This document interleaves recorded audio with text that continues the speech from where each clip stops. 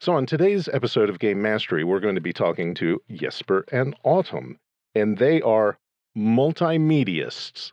They have a blog, they have a podcast, they have a YouTube channel, they have instructional materials, they do face-to-face, they do online, they do training, they do it all. And they have multiple books published between them. Additionally, Autumn does art, and she does their covers. So, like I said, multimediasts.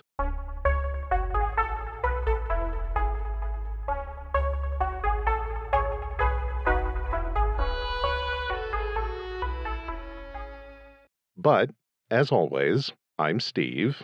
I'm Tracy. I'm Andrew. And we have Autumn and Jesper. Hi, nice to meet everyone. Hello, and thank you for having us. And there you go. Maybe you can figure out our voices since there are 5 of us on the podcast today. And to put this out there as well, kind of the gateway to your multimedia web is your Am Writing Fantasy podcast. Correct, yes. And, you've got, about 120 some episodes now? Yeah. Very good, yes. You did your homework. I did my homework on you guys. I was even going to talk about the fact that you've got that free little piece of information on self-publishing.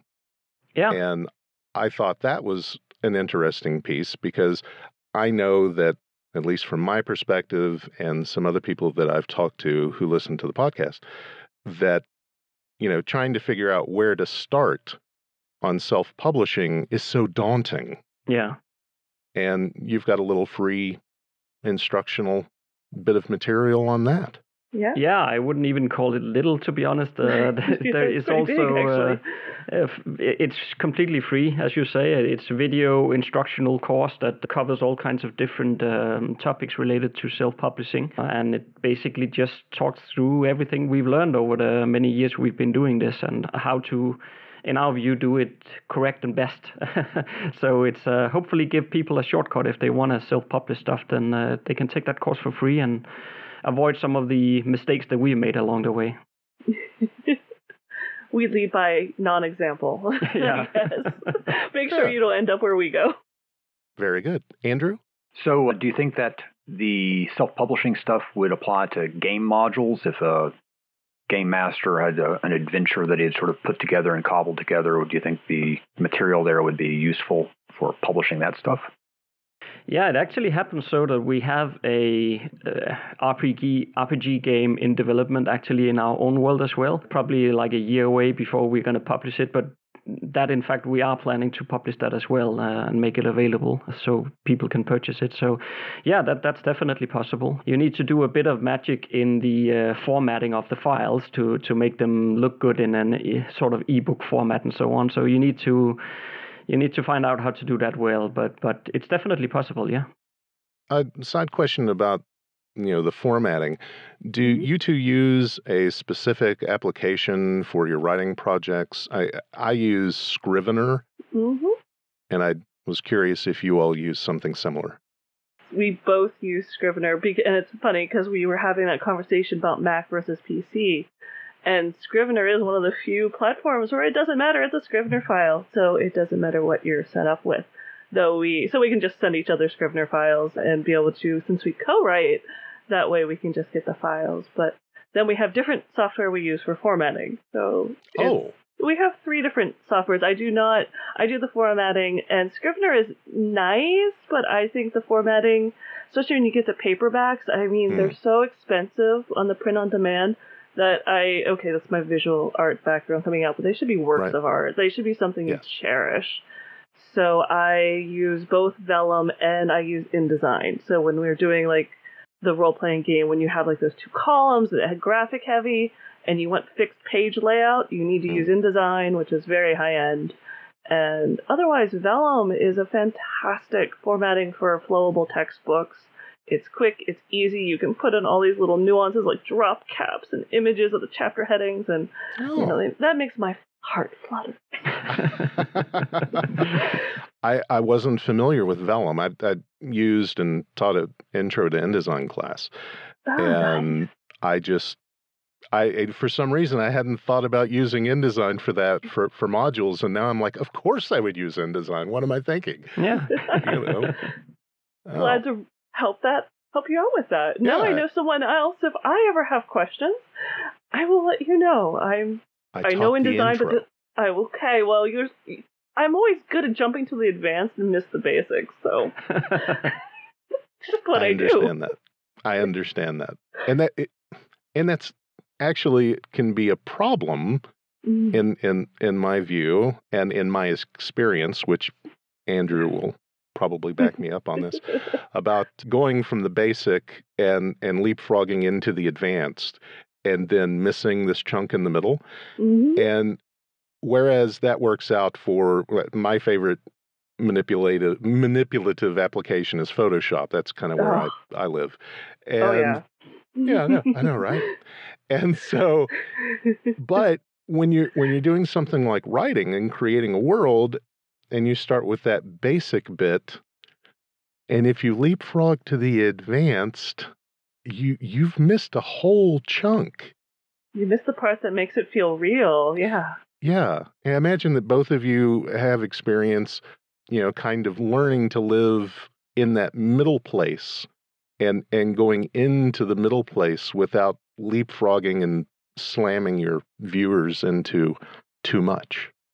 Yeah, it's always a challenge, as we've said on other podcasts as well. One of the typical things to do, especially, and I did it myself, my very first novel has it as well, and then over the years I've eased away from it, but a very typical thing to do, especially in fantasy, is that you start out giving a lot of world-building details, so that maybe the first chapter or two, it's a ton of world-building stuff, which is not really that interesting. It is awesome for the author, because this is like, I built all this is so cool, and I'm going to tell you about it, but honestly the reader couldn't care less. And my first novel has it as well, the same problem as any other novel, that there's too much info dumping in the beginning, and then over the years we've sort of learned that you need to stay away from that, and instead give the world building details as and when it's relevant to what the characters are doing, and then you sort of seed it in at those times, and then the reader doesn't even notice that there was some world-building details. It just feels immersive instead, and then you just absorb it as you read the text, which is exactly what you want to do. But it's not easy. Yeah, I think that we've got a past podcast where Steve had done a world-building game with some of his childhood friends, and the criticism for that game from his players was it was like going to a geography class the first two sessions.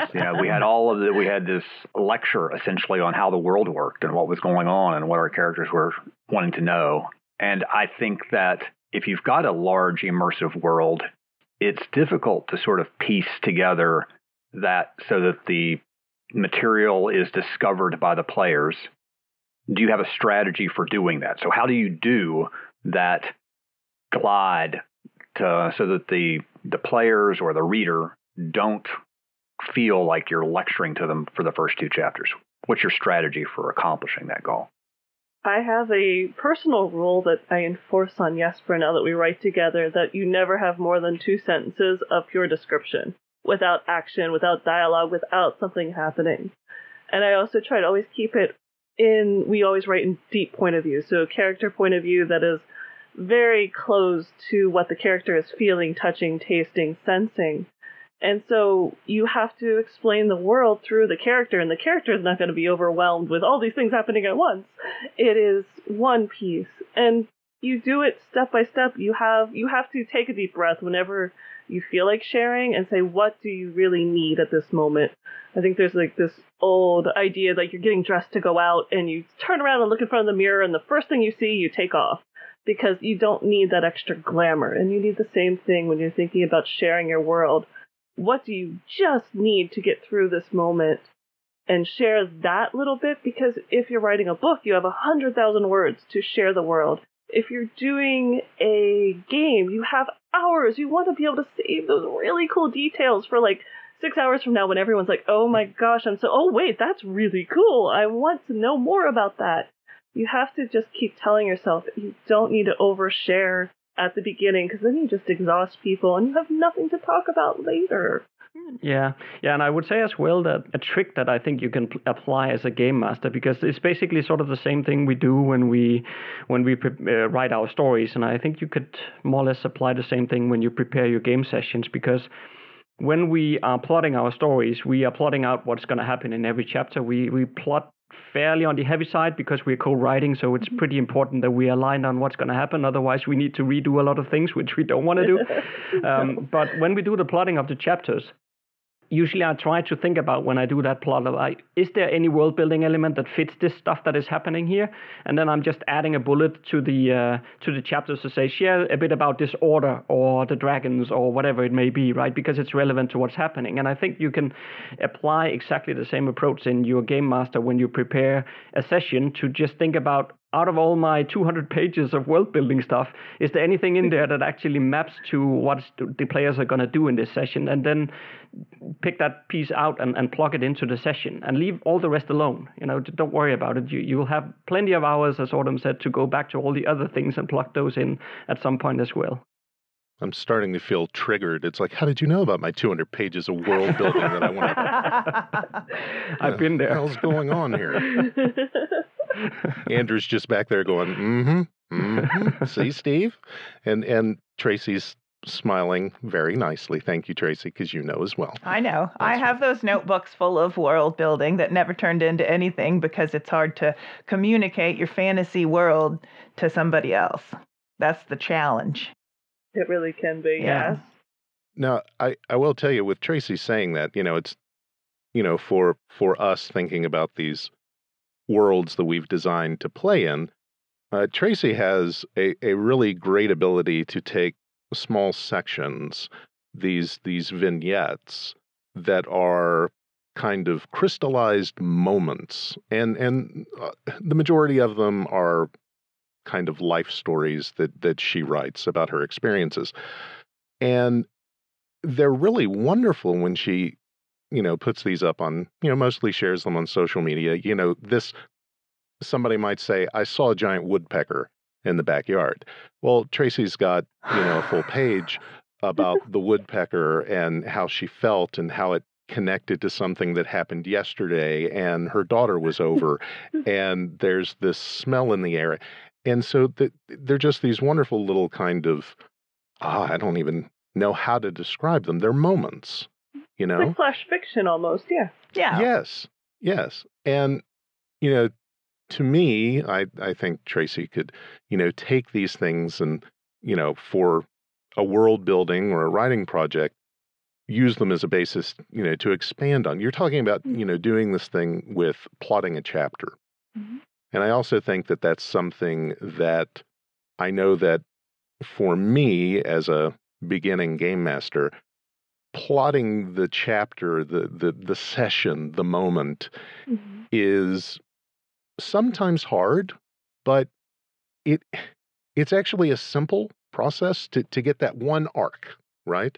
But it's all that stuff in the middle that you have to construct to get from the beginning to the end within that chapter that, man, I get lost in that.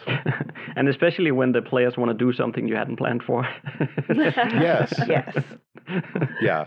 The quote that everybody keeps using, I know Frank on Roleplay Geeks, an adventure never survives its encounter with the party. Right, yeah. Mm-hmm. Because there's always somebody. It's usually you, Steve. Guilty. Totally guilty. Well, when we tell these stories as game masters, part of the pre-work that I do and that we have to do is make that little vignette that you use to introduce your players to the scene. Because you guys, all your characters are in here, and you may have figured out what their motivations are and how that's going to direct the action. But for game masters, there's some characters in here and the rest are around the table and you're not sure what they're going to do. So if you want to push them in a certain direction, that little snippet, that little 3 paragraphs at the beginning of your adventure that you deliver to them, like a story, sets the tone, gives them pertinent information with, like, you have to not make them feel like they're getting hit over the head with it, Right. But you've got to condense the feeling you want to make them feel in that little introduction and then let them go with it, right? Yeah, completely true. Do you two ever do that with the characters that you create? Do you have an absolute idea when you start where you have created these separate characters and they're fully formed, or do you kind of organically flesh out their, them as you write? How do you do that for characters? Yeah, it's quite interesting because we're co-writing. We do a lot of the character building up front. So basically, we know all the characters' motivations and what they want in life and all that stuff we know up front. And then usually I write the first draft of the novel and then I give it to Autumn. But actually, to be honest, when I write that, I can't quite stick necessarily to, or I cannot deepen it enough because I try to get through the first draft pretty quickly. So I'm keeping up the pace basically. So I don't linger on stuff. I just keep writing and then I send it off to Autumn. But then once Autumn gets her hands on it, then she starts doing her magic on the characters and deepen them. So it's sort of divided in 2 process parts basically. I definitely think it comes from the co-writing that we have a lot of development. But even if you think you know your characters, you don't know them until you wear their perspective and their skin and really try to think and work with them. And you know them so much better by the time you get to the end of a book. I used to write each book separately when I was writing on my own and publish, write, publish, release. And since then I've started writing the whole trilogy, even if it takes longer to publish it, because the character, you know them so well by the end of the 3rd book. And even though they've changed, because you want to have those character arcs, you want to have the character growing, they've become a friend and you know them so much better and you can add in some hints of what they become at the beginning if you haven't released it yet and you can still have time to edit. And I think that's always the fun, is just seeing how characters, you think you know them, but how is it really to have something that is almost a living, breathing person who's going to change. But the nice thing about planning it up front, the way Jesper and I do, is that you connect them with the plot. So when you're writing a story, we have the advantage as writers to be able to say, we need this character to have this really bad flaw or this really bad view of the world. And because of that, they're going to make the whole story go ahead and happen in a certain way. And it feels very natural. When you're gaming, you're creating this world and you're setting up things that you like you said, you don't want to hit the players over the head. You want them to pick up those clues and follow it along like breadcrumbs until you get that subversive group that decides to go over to the other thing just because they know you're not prepared. And that's, it's its own fun of keeping you on your toes, of making sure that you've developed everything you need. And so I think game worlds are a little more in depth. They're more fun to build because you get to just go totally geeking out on building all this stuff and then try to get your characters, you try to get your friends who are playing to go over there and do it. But they sometimes don't. Often do not. They skip the good things. Listen to the game master. Yeah, well, we usually just move the things in front of them. So if they're about to miss it, you just pick it up and move it. And so you can put anything behind a door that they haven't opened yet, That's true. Very true. Magic portal. Yeah, and that's something that Andrew and Tracy are familiar with that I'm still trying to learn. Is, as Andrew says, you're god of the world. So if they decide they want to go over that hill, then put what was over that hill over that hill. There. Mm-hmm. And it's for sure. Oh, But in my first adventure, I had already described all the pertinent geology for 2 hours. Yeah, and you probably also know those kind of briefing note documents that before session one, like players will get a briefing note, and then it's like 25 pages of all kinds of lore and world. It's like, who's going to read that? Nobody. They're going to show up to the first session, and then the game master will be like, so, as you know from that briefing, and everybody will, what? I don't know. I have no idea what you're talking about. I haven't read any of it. Yeah, which just breaks my heart. Yes. If you want Tracy. to introduce your players to a world that has these feelings in it, like I didn't read your briefing, Steve. I'm sorry. I don't know any about the geology of your world. But if you want them to feel like they're in an oppressive society, write a scene that they witness a person in the stocks. Or if you want them to feel like they're in a society that's all religious, write a scene about a religious thing happening. Like, you don't have to be like, you find the book of law and now you have to read it. You can let them discover it based on what unfolds. Sure. Like, for us, it's sort of like set dressing. Yeah, it is the same as an intro in a novel. Yeah, It's those first pages set the tone, set the world, introduce the character, the world, everything to the reader. And also depend on whether or not the reader is actually going to buy the book. So those are so important. And I think a lot of it actually comes from what we're used to in movies and sort of. I mean, just imagine the intro trailer for Lord of the Rings, like the 7 rings were forged in Mount Doom and all that stuff. It is so cool, right? I mean, I can still get the goosebumps from just watching it. I love it. But the difference is that it's a visual high production media where they put $1 million into special effects and it looks awesome, right? And I think in part that is what authors and also game masters sometimes, we think that that's what we should be replicating. And then we're trying to do that, but it doesn't come across like that. It's to others, it's just like, yeah, okay, are you done yet? Can we get to play, I think that's part of the problem is that we think we can transform one media into another medium, and it doesn't work like that. Just to say this real quick, I was wondering, since you mentioned Sauron in your about information, if Lord of the Rings was somehow going to organically come up in the conversation without me mentioning it. Oh, guaranteed. Everybody has to take a drink. Everybody has to take a drink. Right. Lord of the Rings, right? That's the new Lord Rings.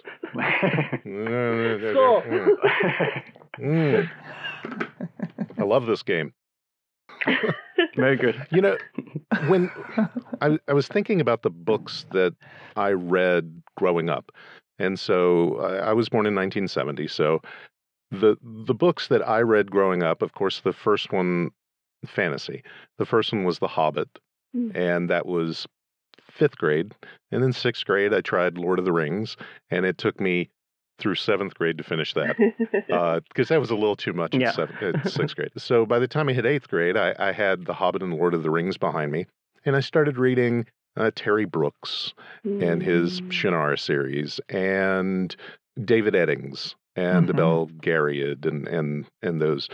And it seemed like almost every book that I picked up in that period, so late 70s through late 80s, they had very, very descriptive and in-depth, in some cases historical prologues and prefaces and just this chunk of information up front. And I remember the David Eddings one talks about the history of the mad god and all of this happened, and it gives this history.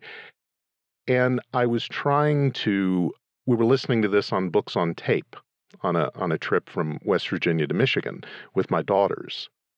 And boy, they had a hard time with that beginning and all of that background information that I thought they were just going to love.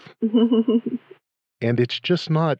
I wonder if during that time that there was this reliance on that because people were, fantasy was having this kind of resurrection at that time. And they were trying to make these worlds that were different and say, we're different than we're different than, we don't do the Hobbit. Everybody drink. We're not going to be able to talk before this is over. So, I wonder if, some of us who are older like me, I think maybe that has poisoned my mind, and I just expect, I want to give all that info, and it's just so hard to hold back because I think it's so cool. And I think you two said that about, it's cool to the author, but the player just wants to play. Andrew? Right. Yeah. I think it's cool because you already know the world. And so it is actually expanding on your broad base knowledge, whether you're the author and you've had it in your head for weeks and months and are finally putting it on the page, or whether you are revisiting an old story. And so all of that additional lore adds to your enjoyment or experience. It deepens your understanding of the world. But for a novel reader, a novel player, to be exposed to all that material, it is overwhelming, because what's magical to you are the connections that you're making with your existing knowledge. And if you don't have any existing knowledge, then there's no way to make those connections. And It's so just confusing, yeah. Mhm. yeah. I think that's a really good point. And just keeping your audience in mind is always a good idea, because you're not on the same information level as you also saying there, Andrew, right? You know all that background, and the reason why you find it cool is exactly because you have that knowledge, as you say, right? But especially nowadays, I think you are right as well in saying that it was different, 20, 30 years ago. But nowadays, with people watching YouTube videos, and if nothing happens within 10 seconds, they already clicked away because this is boring. Same thing with Netflix, Amazon Prime, so on and so on, all the series, right? It has to be engaging all the time, otherwise nobody wants to watch it. And I'm not saying that's a bad thing. I'm just saying that that's how the audience expect things today. And you can't waffle around with world-building notes for 3 chapters, because then people won't read it. And the same thing with running an RPG campaign. It has to be engaging, because what is the alternative? The alternative is that I could be lying on my couch and watching an awesome show on Netflix. So if you're just going to sit here and bore me with all kinds of details, I would rather be over there. So and you have to keep that in mind. You're competing against the time that could be spent on something else. So you have to be pretty good at keeping it engaging. And the only way to do that is to make it relevant to the player and the character. If it's not relevant to them in the moment, then it doesn't really matter. Very true. And I'm going to argue with you, Steve, though. You're only 4 years older than me. Oh. So, hey. yeah, hey. Same areas of the world, same decade. It's a good decade. Yeah. But I was funny because I read a lot of the similar authors, but some of my favorites were Mercedes Lackey and McCaffrey. And McCaffrey, So, yeah. Oh, and you know what? Steve failed to mention any female writers. Did you notice that too? I was just like, I think maybe it's just the guys that liked prologues. Hello, I think all the women got right into the business because they're too busy. Margaret Weiss is awesome. Yes. Tracy. Come on. So I don't think most of them did prologues. They're probably too busy running the world, running the house, and writing stories. So they just cut to the chase. But that's my theory. No, that's interesting. And it's also relevant because when we were growing up, there really was a gender divide on so many things, because I didn't pick up a Perth book until I was 30. What? Shame on you. Shame on you. It's just one of those things. The only female fantasy writer that I had read, and you're going to laugh, it was Margaret Weiss and Tracy Hickman and the D&D, the Dragonlance books and all that. That was the only female fantasy writer that I had kind of exposure to. And at our little bookstore, we had a little private bookstore before Walden Books came in when I was in junior high. Those books by the female authors were never the ones on the end cap where you saw them. Oh, isn't it They that? never were. They were always back in the aisle. And I've thought very much about that over the years, and how those things just weren't even in my line of sight. And it wasn't that I went in and said, I want to read these male authors. It's I went in and they weren't visible. They weren't promoted. And that's terrible. Yeah. That's a shame, yeah. Absolutely. But Tracy and you, I We think found it. you all saw them and maybe sought them out, and I was just grabbing what was there in front of me. Well, my mother was an English teacher, so she pointed me in the general direction of more challenging. Like, my folks weren't all that happy about, they loved all books, but it was like, you can read Tolkien, but these like little paperback things that you're getting from the Hills spinner rack are worthless. Read something better. Go read The Old Man and the Sea or Margaret Atwood or something. And I don't think I paid any attention that they were female either. I was a total tomboy, and I was all about the swords and going off and doing adventures because everyone expected me to stay home and, I'd be living down the road from my parents and not have visited 7 continents, those little things. And they had my history written out, and I was ready to go the other way, like most characters in role-playing games. So I just did my own thing. I just found them mostly because I like the artist on the cover, and so I just like the pictures better. And it just so happened that most of the ones I picked up were female authors. Huh. What do you feel about the Hildebrandt drawings for the Brooks series and things like that? You got any opinion on that? They're not my favorite. They're okay. Because they also did a Tolkien calendar back in the 70s. Just throw that in there. I had to connect a Tolkien reference somehow to that. Everybody drink. Everybody drink. Everybody. Before I move on, in kind of a drink stage, Andrew was going towards the microphone. Go ahead. I was going to go back to the modules, the 12 modules that they have, and if maybe a little brief synopsis of these. Are they standalone? Do they need to be followed in a particular progression? If they are standalone, are there certain modules that might be more attractive, you think, maybe to role players? You really emphasized, I think, number 6, you said. So maybe a little more background on that. You want to do that, Autumn? He was going to say, you're going to make me do this, aren't you? Yeah. That's because I put the website and the course together, so that even though we recorded 50-50, we've split up the modules. So half of them are Jesper's, half of them are mine, but I'm the website builder and the graphic artist, so I get to put it all together and put the pictures on it. It's a good question, Andrew. Those modules, without looking them all up, I wouldn't be able to go through every single one. I know the first one's intro, and it's very easy, and you have to do that one in order. I would say in general, all the modules build off of each other because they do step you through. They begin by giving you a basis, like make you question what kind of world you want to build. You don't just say, everyone thinks of fantasy and they think Tolkien, and the first thing that happens in like module 2 is to really question what era?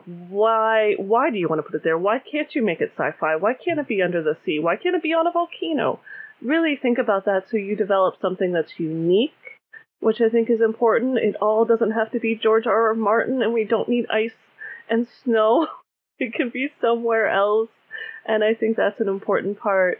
And then it builds from there to create like a wish list. Like if you're telling a story, whether you're going to tell the story of a game or the story of a book, what do you need to make that story come to life? Because that's what I think is really neat about the course, is that there's a lot of stuff. You can go and Google world building. You can find these 150 to 200 page or question lists of how to build your world.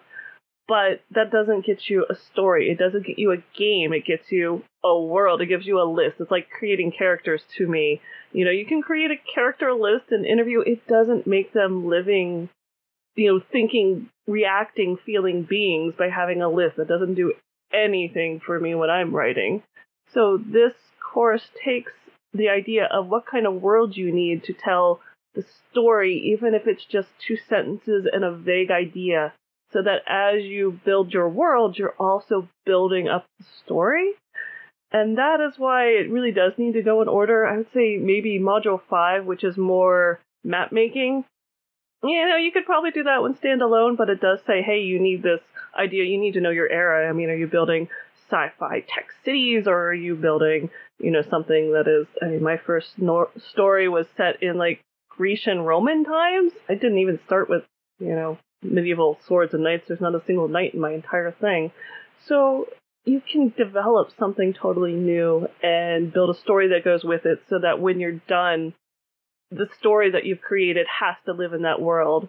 or it wouldn't be the same place, or it wouldn't be what it has become. And Module 6 has a ton of video educational stuff, but essentially it is built so that, especially with Module 6, so that we have some mandatory or sessions in there that like you go through these first, like some basically building the foundation of your world. But then after that we have, I think there's more than 25 sessions afterwards. But the point with those is exactly that you shouldn't build all of those. So this is exactly what I would have done in the past. I would build all of that, and then I don't really need it. So instead, Module 6 will start asking questions about, okay, so if you're looking at this list, what out of this list of topics is particularly relevant to the story you want to tell? And then we are in the course telling you to pick 3 of them. And then you just click into this video training on those 3 alone, and you build that, and you leave the rest alone. And then maybe later on you'll figure out, well, actually now I need this other element. And you can always go back to the course and take that one session and develop that. But we're trying to narrow you in so that you don't spend too much time, but you have enough coming out of the course on the back end, right? So yeah, it is really trying to put things in a system rather more than anything else. Andrew, follow up, or Tracy, follow up? Give me a second. We'll edit this little chunk out here where we're all silent, right? Will we? Maybe not. Maybe not. Tolkien. Your ink. So how important is it to build your world before you build your story? So you have a story idea about a character, and it's a universal story about love or about loss or whatever. Ooh. Can you start telling that story and then make the world, like, how much world do you need before you can start telling a story? I guess that's my question. Yeah, that's a good question, because it ties right back into the core stuff as well, because basically once you're done with the course modules, you have what you need. But in terms of answering specifically to what you're saying, I know that there are different views on this. So there are those who will build as they go, basically. So they will have very little knowledge going in, and then they'll figure it out as they go. Maybe they'll do a bit of world building in sort of the starting area of, if it's a novel, then the starting area where the character starts the story, or if it's an RPG campaign, then they do a bit of like, this is the local area and this is the ruler and stuff. But everything else that goes on in the wider world, I have no idea. I'll figure it out as we get there.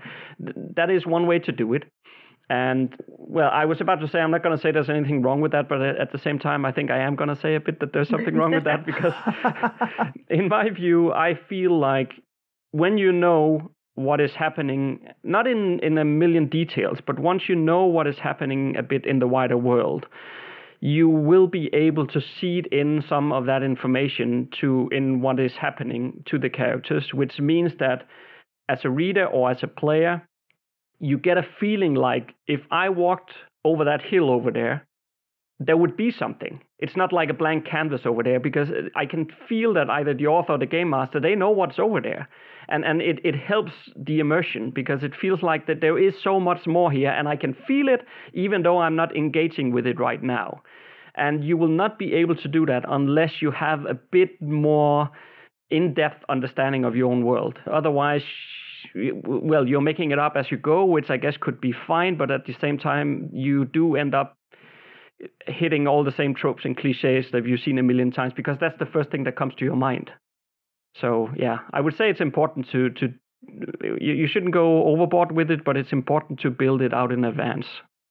As an author, we have the advantage that if you want to pants your story and make it up as you go, you can finish it and then go back and edit and put in all the stuff that you missed the first time through. But if you're leading a game, or if you don't really want to go back and rewrite the whole thing a couple times to then develop the world and what you need, it really comes out so much better if you know what those hurdles, even just having a map. I mean, everyone thinks the map is for the readers.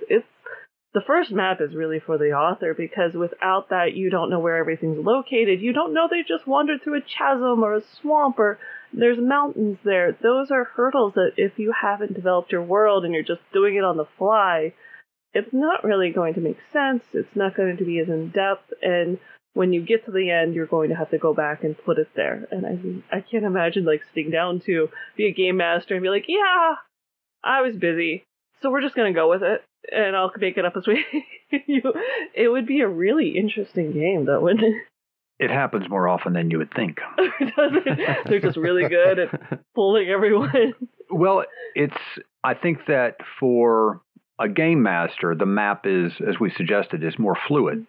So we know that in this area, there are some connecting elements, that there's a mountain range that they need to explore here, or there's a graveyard over in this particular area.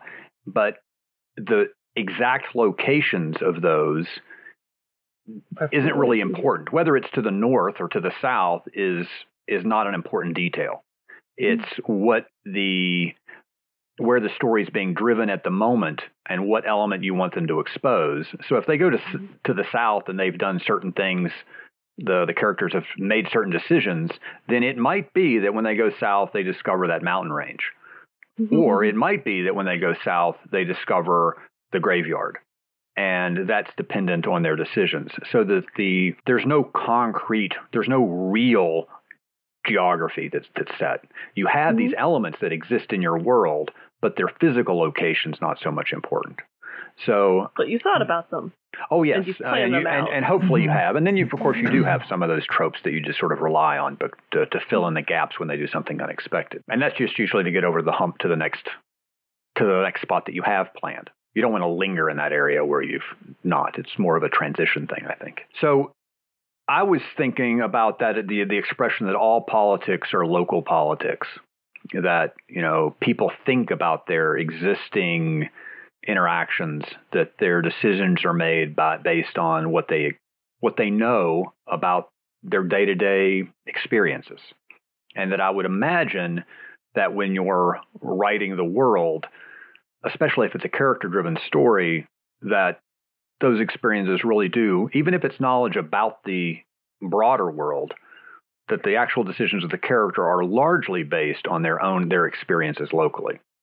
I don't know that many, especially Americans, are familiar with the intricate politics and activities that are going on in Northern Europe. That's probably not in the forefront when people are making their day-to-day decisions about what they do. However, someone who does have that knowledge may be able to make better decisions for sure. So I guess that's pushing a little back on the notion that the whole world needs to be built out and sort of fleshed out and that you have to have a broad understanding. I think that the understanding can be filtered a little bit by what the characters are expected to know. Perhaps one of the advantages of using medieval or ancient worlds as a model is that the characters do know less. They haven't been exposed to other cultures. They don't know about the barbarian hordes to the north. They've never explored that. They know that people go there and disappear and don't come back, but they've heard rumors of monsters, but they don't know exactly what that's about. And so it is a lot about exploring the world outside of your little village. And I think that probably is and that may be why, science fiction chooses space as the unknown, pushing beyond those boundaries. And again, it's the exploration piece that is fun. So yeah, fully agree. And then exactly as you say, it's not because you need to build out that barbarian culture all there and over there, and then need to know, but just the fact that that there is one.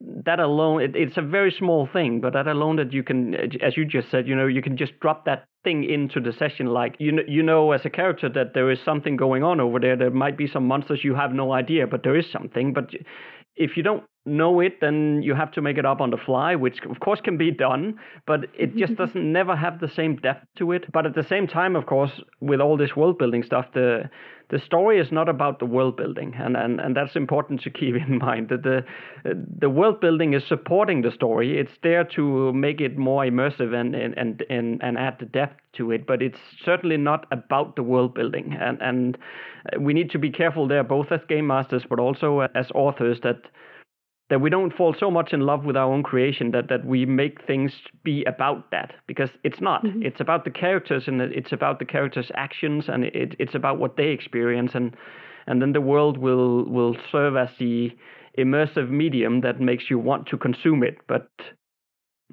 it's not really what it's about at the end of the day. And what you're saying about, having these different cultures, actually, that's one of my favorite parts of world building / writing. That's where, like, how we talked about the modules, up till module 7, which is on the magic. After that, it gets more into developing a little bit of cultures and weaving the story and the world together. So that's sort of the back half of the course. But that's where I have an ecology degree, and I just absolutely adore seeing how you say, you create this map, you create maybe this magic, you create this race, and you put it on this one peninsula, this one island, and they're separated by mountains. And how do they live? How do they develop their own traditions and their own way of thinking and what's important to them? And creating a character that comes from that place that thinks totally different from everyone else, and using them to tell the story or to be part of the story and to kind of make everyone challenge all of their different beliefs. And that is really, I think that's what gets me the most excited about world building, is then to take that world and seed life into it and see what grows out of it and evolves from it and the history of it and why people do what they do. How do they get married? Do they choose spouses? What is allowed in this culture?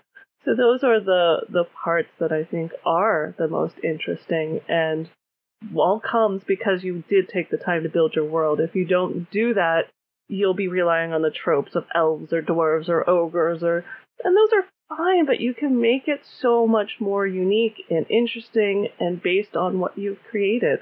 And maybe wow the people playing the game or reading the book, just going, that is so cool. I was thinking about, pardon me. The magic voice has faltered. I'm sorry. Every once in a while, I have to reset it. Oh, my God. We have a high pollen count in West Virginia today. I'm susceptible to pollen. So when, Andrew, you were talking about, the ability to move things and, sometimes locations and the actual, compass isn't important. I was thinking about, especially for people who homebrew, their own adventures and campaigns and all of that, that there's something a little more special, and this goes to what Jesper was saying, there's something a little more special about the people that I know that have taken the time to create this in-depth blueprint for the world. And what Autumn was saying about creating this detailed blueprint of the culture and, everything from plant life on up and how these people live on that side of the mountain versus this side of the mountain. And the homebrew adventures that I've been in where the game master has had that kind of build available, who's actually done the good job of not slamming it in the face of the players, that there's a difference between what I would consider in game mastering a cliche encounter-driven session where you're really just expecting to kind of have an encounter and maybe fight the next monster and maybe make a charisma or knowledge check here, that it's easier to kind of drop these things in. But if you're doing an arc-based campaign, if you're doing something that's relying more on story and the role-playing elements between the characters, that extra knowledge really gives you a much richer experience. But they're two different kinds of gameplay. You've got one kind where they are very forgiving if you happen to drop a graveyard right there, or hey, there's a dungeon around the corner. Versus, and I'm thinking about people I knew who did live action role playing. I'm thinking about people who did things that were a lot more thematic and a lot more dramatic. That it's two different kinds of play styles. And I'm thinking that people who enjoy creating the kind of campaign where you have these incredibly rich connections, that this kind of instruction is kind of cool. Because, it allows you to kind of have this as your blueprint But for, if you're just dropping the little things in, it's just an interesting thing. I was thinking, the kind of division between that cliche encounter-driven and kind of a broader arc-driven, is different kinds of campaigns to build this background information on. Yeah. Yeah, it's two very different things for sure. I guess from a, let's say, role-playing game perspective, it's really a matter of what kind of players you're dealing with. Some people like the hack and slash stuff, and that's all they want to do, and that's fine if that's the kind of. It really comes to, again, it's about the audience, right? What do they want? But for sure, if they want the more character-driven stuff, then it is, well, in quotation marks, it's more difficult to build, because you need to.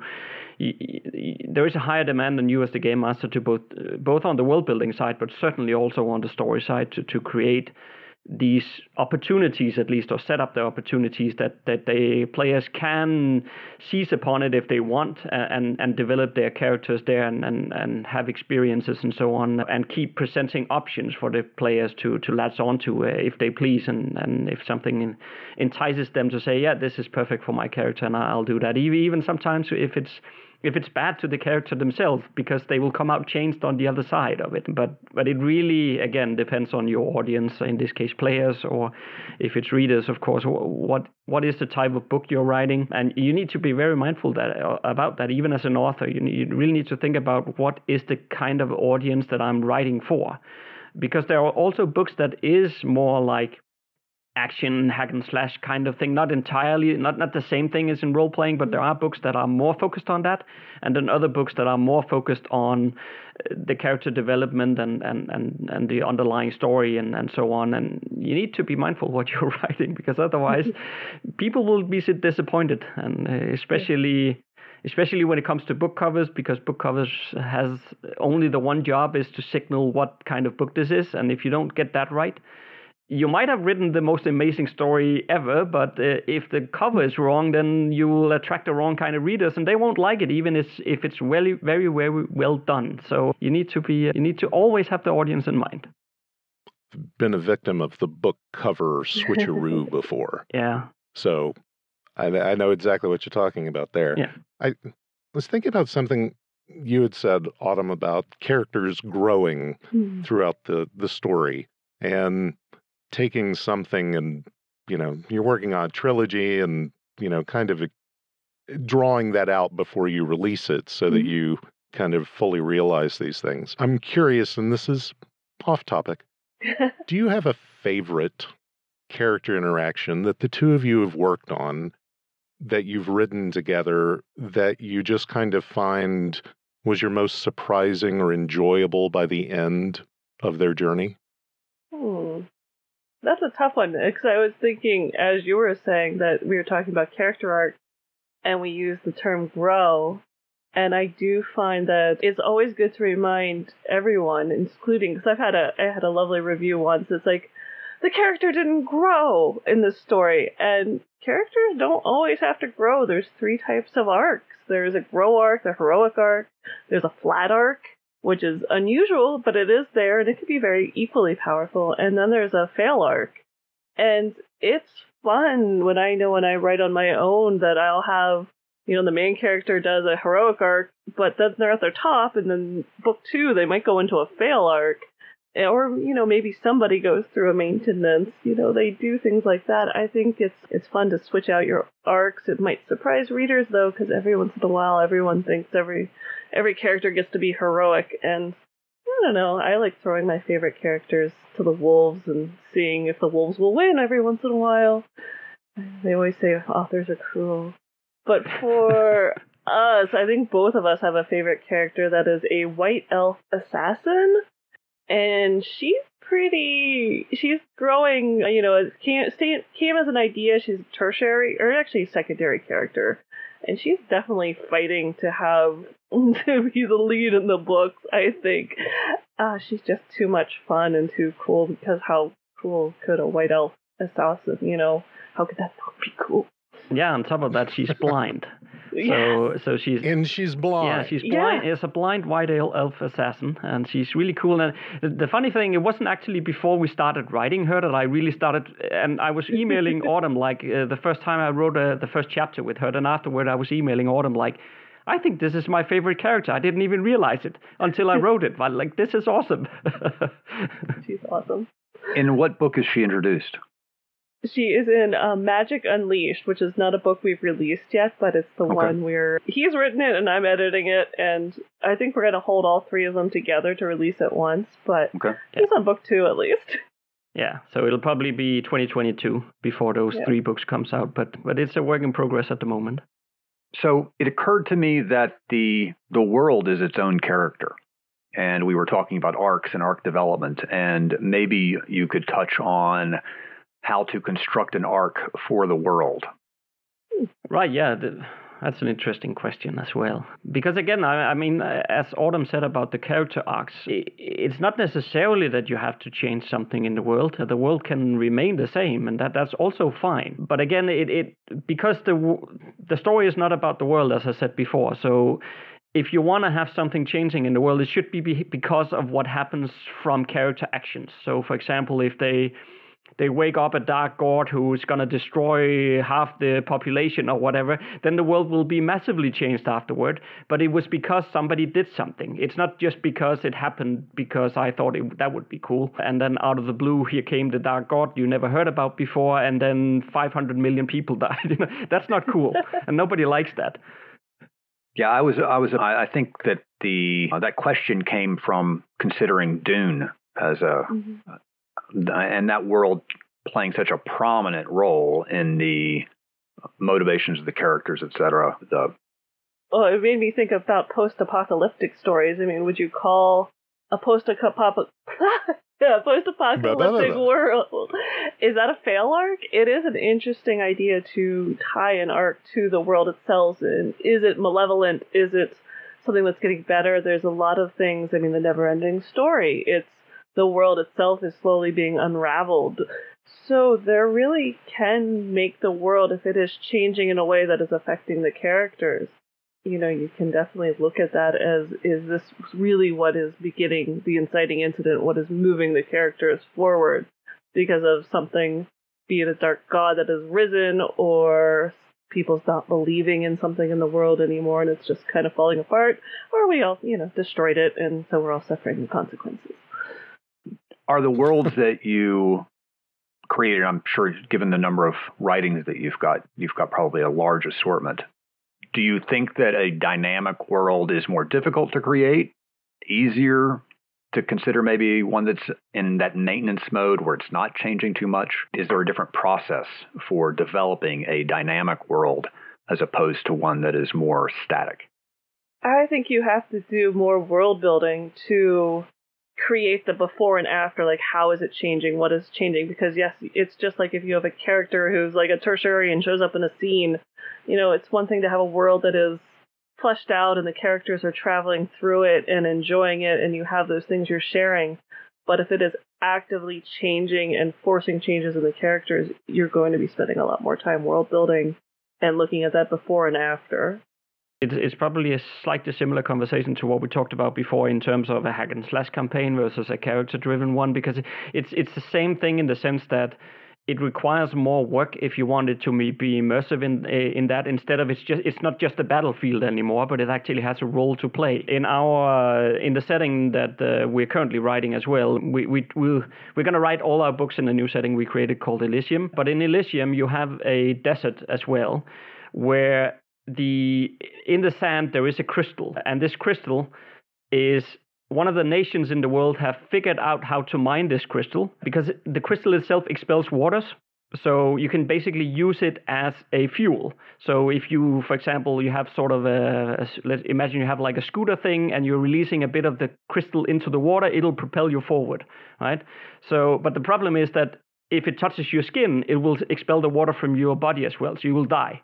So it's incredibly dangerous. But one of the nations in the world has actually figured out how to mine this stuff and sell it. So as a consequence, the world has all of a sudden changed what was like a smaller nation into probably one of the most powerful nations now, because they have technology and the money and culture that nobody else has, and they sell this aqualunite, as it's called, this crystal. They sell that to everybody else, and they earn a lot of money and do more investment in technology. So they're quite far advanced to the other nations, and I think that's an example of how the world in itself plays a role and defines the cultures and the power between nations as well on a nationwide political scale. Got me thinking. We've kind of gone on this Dune arc from spice to crystal, right?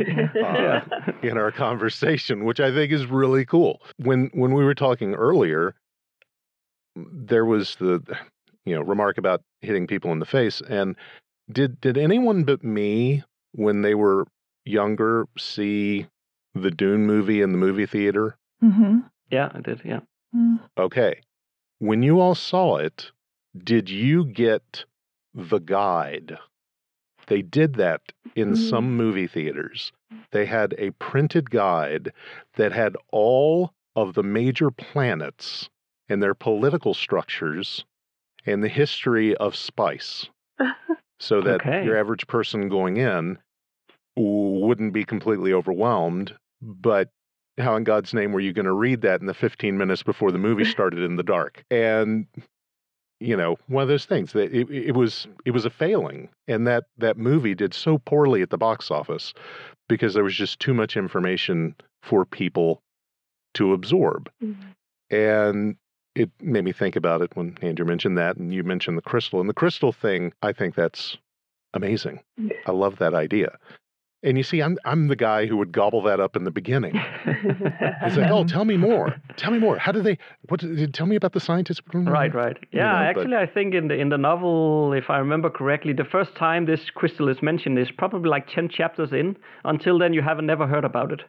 So I think it's a little earlier, but it's like a little passing reference. Oh, we need that because we need it for the transportation to the mainland from an island. It's like, oh, where is it? We don't even explain it. We just say you need it.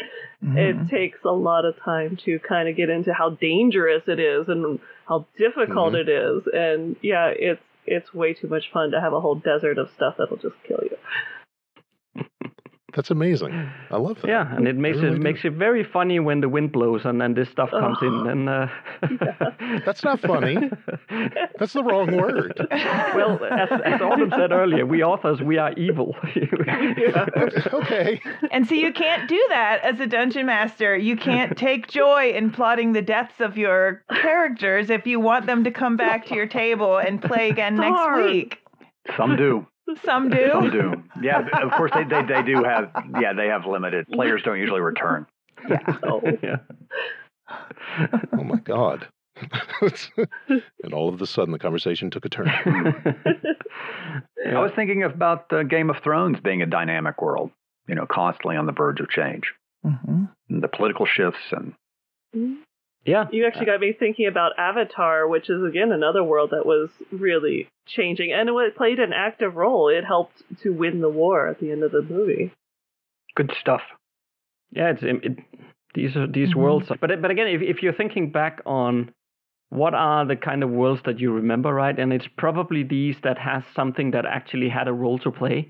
These are the worlds you remember, whereas the more stereotypical, standardized settings, well, they might be fine when you read it or watched the movie or whatever you did, but it's not something that you can memorize or remember 10 years later, like, oh, that one was cool, right? There was something special there, and that's really what we try to aim for, to create something that it's familiar enough that you recognize it, but then it has like a spin on it that, oh, okay, that was cool. Because usually if you go all the way out and you create something so unique that nobody ever heard about it before, it is too foreign for people and they don't really latch onto it, because it's like, well, some people will love it, but most people will be like, yeah, it feels a bit weird. I mean, I see what you're going for, but I can't quite relate to it. Whereas if you pull it a bit back and latch onto something that they already like, and then do your own twist on things and change it out a bit, then people feel like, yeah, this is familiar, but it's new. And that's really what you most of the time want to aim for. I was going to say, otherwise you need that 12-page guide before the movie that you read with a flashlight. And yes. Go ahead, Andrew. It occurred to me that in some situations, it may actually be the goal to make the world invisible so that you aren't distracted by it. That it's an accent, but not too much of an accent, sort of like salt on your food. It brings out the flavor of the characters, but you don't want it to be too salty. You don't want the salt to dominate the story. And that's probably a very subtle challenge. Do you have any tricks to guard against that? I would say I always look at like what Jesper was saying. There's a framework of fantasy. There's things that you don't usually have to explain no matter what culture someone is from, because this is an international market, an international world, and that's one of the things I love about indie stories and indie authors is that you have these tellings from people who grew up in Ethiopia, who grew up in Nepal, the Chinese. It's wonderful what they consider history, and everyone knows is not something that someone from, Idaho is going to possibly be familiar with. And so every story should come with at least some background explanation. But some things are there, dragons, they're almost in every culture. You usually don't have to explain them. I know my first editor didn't know what a mage was, and that was a big sign that I didn't need that person as an editor because it wasn't going to work out in the long run. But there's a framework, a certain amount of fantasy that most times you don't have to describe too hugely, but you need to at least say, this is what is different about my dragon, this is what's different about my ogres. And readers, though, they really do like some sense of familiarity, but it's familiarity of fantasy, of magic, of the kind of world and the type of story, more than each of the individual components, because there is no earth framework of fantasy. Everyone is coming from a different culture and a different worldview. And I think that's sort of what is neat and what is amazing about it right now is that there are so many diverse voices. It's not just male, female anymore. We have so many cultures who are writing amazing stories. And it's also a matter about how much you're dosing it in, because, knowing, for example, that in this culture they only eat fish or whatever. That's wonderful, and that's something you can sort of season in as a bit of sprinkle in between everything else. But that doesn't mean that it's the same as spending half a page explaining why they only eat fish and so on and so on, like when nobody cares, right? So I guess what I'm trying to say is as well that fantasy readers or fantasy role players, a part of what we like is the world as well. It is part of it. So in my view, you have to deliver on those expectations, and you have to make sure that the world is part of what is going on to some degree. And then, of course, there is a variance, and you can do more or less, but it has to play some sort of role in the bigger picture. But then shoehorning in some world building you did, because now I did this world building, so I better use it. So now I'm going to put all of this stuff in front of you, because I think, of course, it's awesome. Goes without saying. But at the same time, it doesn't really belong to what's happening here, but I want you to experience it, so here you go. And that's the parts where I would say there you need to stop yourself. Triggered. I'm triggered again. I was getting ready to direct the conversation to Steve to say, Steve, do you wish you had had this conversation before you did your run? Yes. That's fine though. That's fine. It helps me, and that's part of the thing that I'm trying to do is to build this campaign and make myself a better GM, since I'm just kind of I've been thinking about it for 38 years, but I've got all those unfinished book excerpts, and I've got all those unfinished adventure excerpts and all that stuff. And I have my maps, and I have my notebooks full of histories and all that, stuff that you just, as someone who has those stories, mm-hmm. It's really hard for me not to just want to let everybody know everything. I know. And I know. There's a part for that, though. That is, there are the maybe 2% of fans who totally want to geek out on everything. And you need a world Bible, and that's what websites these days, with some of the, you can create your own on your own website. There's other places like World Anvil, you can upload it.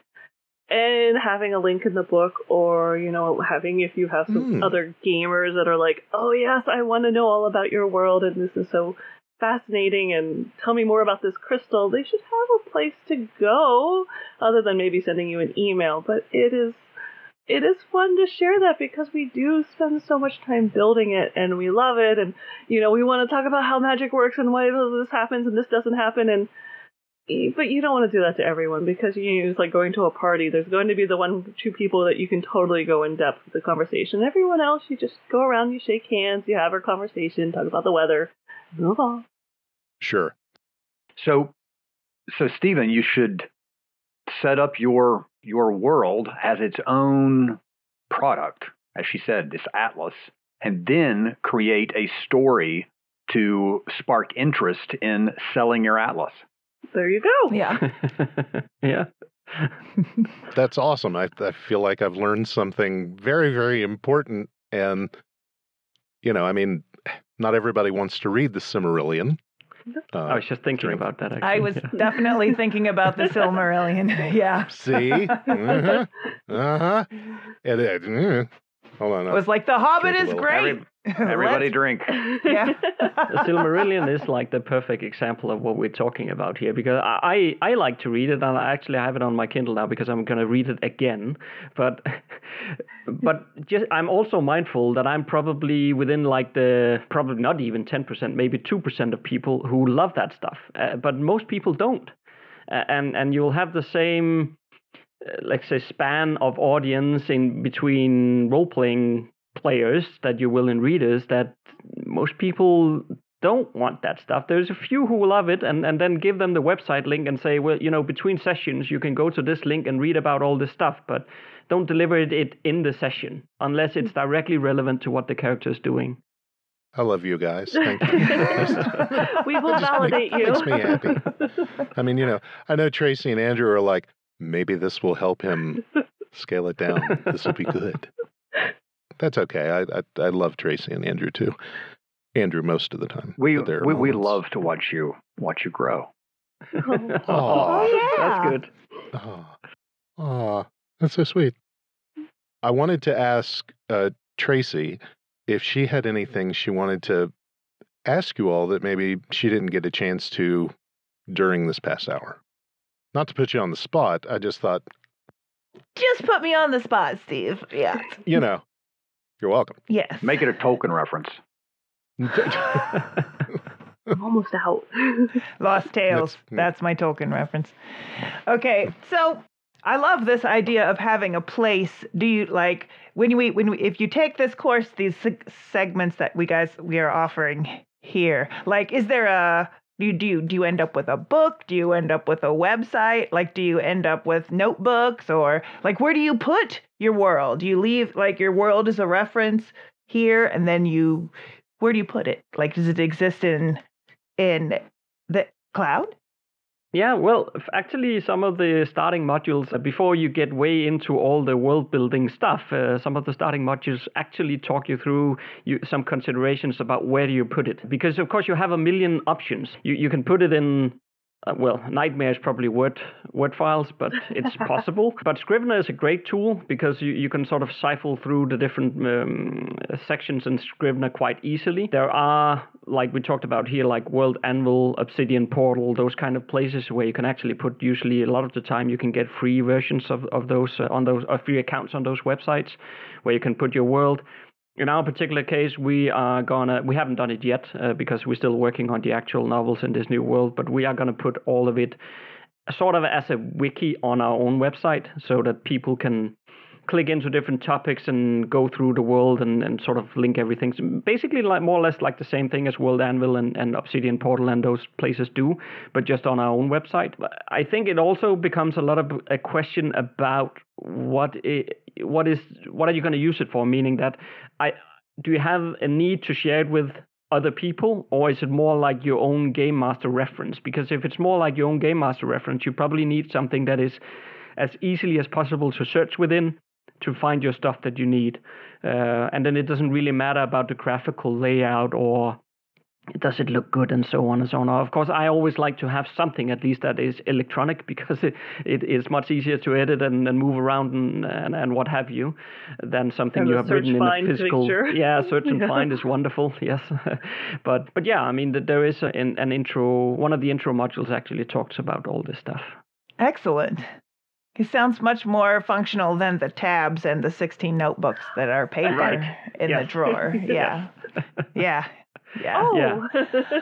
And you can do that stuff. You can do those notebooks, right? But it's editing it or moving stuff around, deleting something or adding to it when there's no more place or page on the page is full up already. It's a problem. Mm-hmm. So yeah, but each to his own, of course. But we are giving some options in the course of how to do it. Have you guys used DevonThink? No, I've never heard of that one. No. So it is a freeform database. You can upload all of your files to this database, and then it indexes them based on their content, and it will actually identify files that are similar.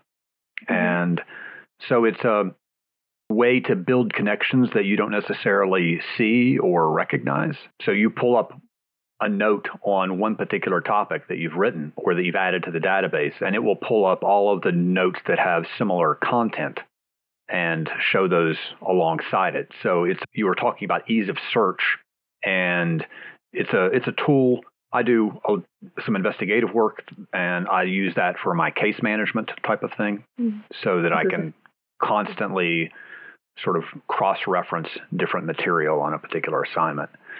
So yeah. The way you're describing it, I think my husband, he's into InfoSec, and I think he's mentioned it. Now that you describe it, it's ringing a bell. Yeah, and I think a lot of people in that community use Maltego as a way to build interactions between elements of a story. So if not, and I think it's got a free version. Maltego does another way to sort of keep track of links between elements. Yeah. And when you said that, I'm also thinking about Archivos.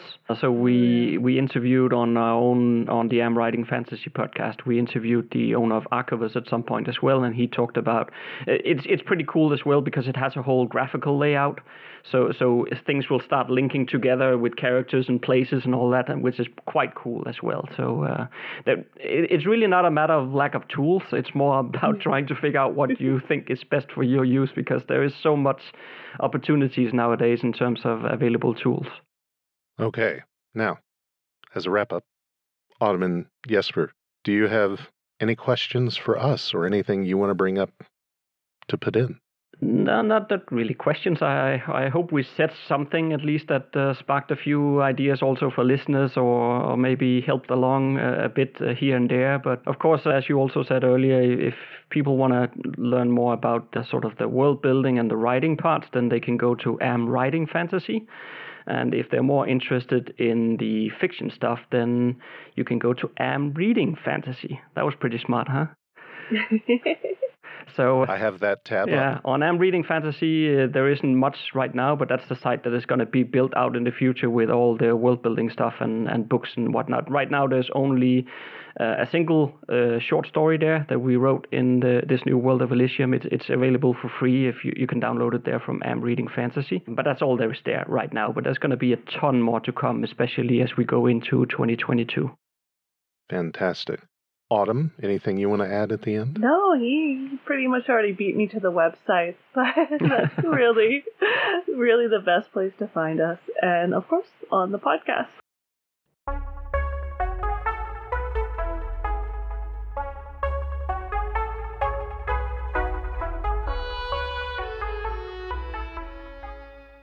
Thanks for joining us on Game Mastery. You can always check us out on anchor.fm/game-mastery, or follow us on Twitter at mastery_game, Instagram at Game Mastery Podcast, or Facebook and YouTube at Game Mastery. If you'd like to ask us a question or get some follow-up information, maybe submit a topic for the show, please email us at rpg.gamemastery@gmail.com. And we'll be back next week for more information to make your games better and to make you a better game master.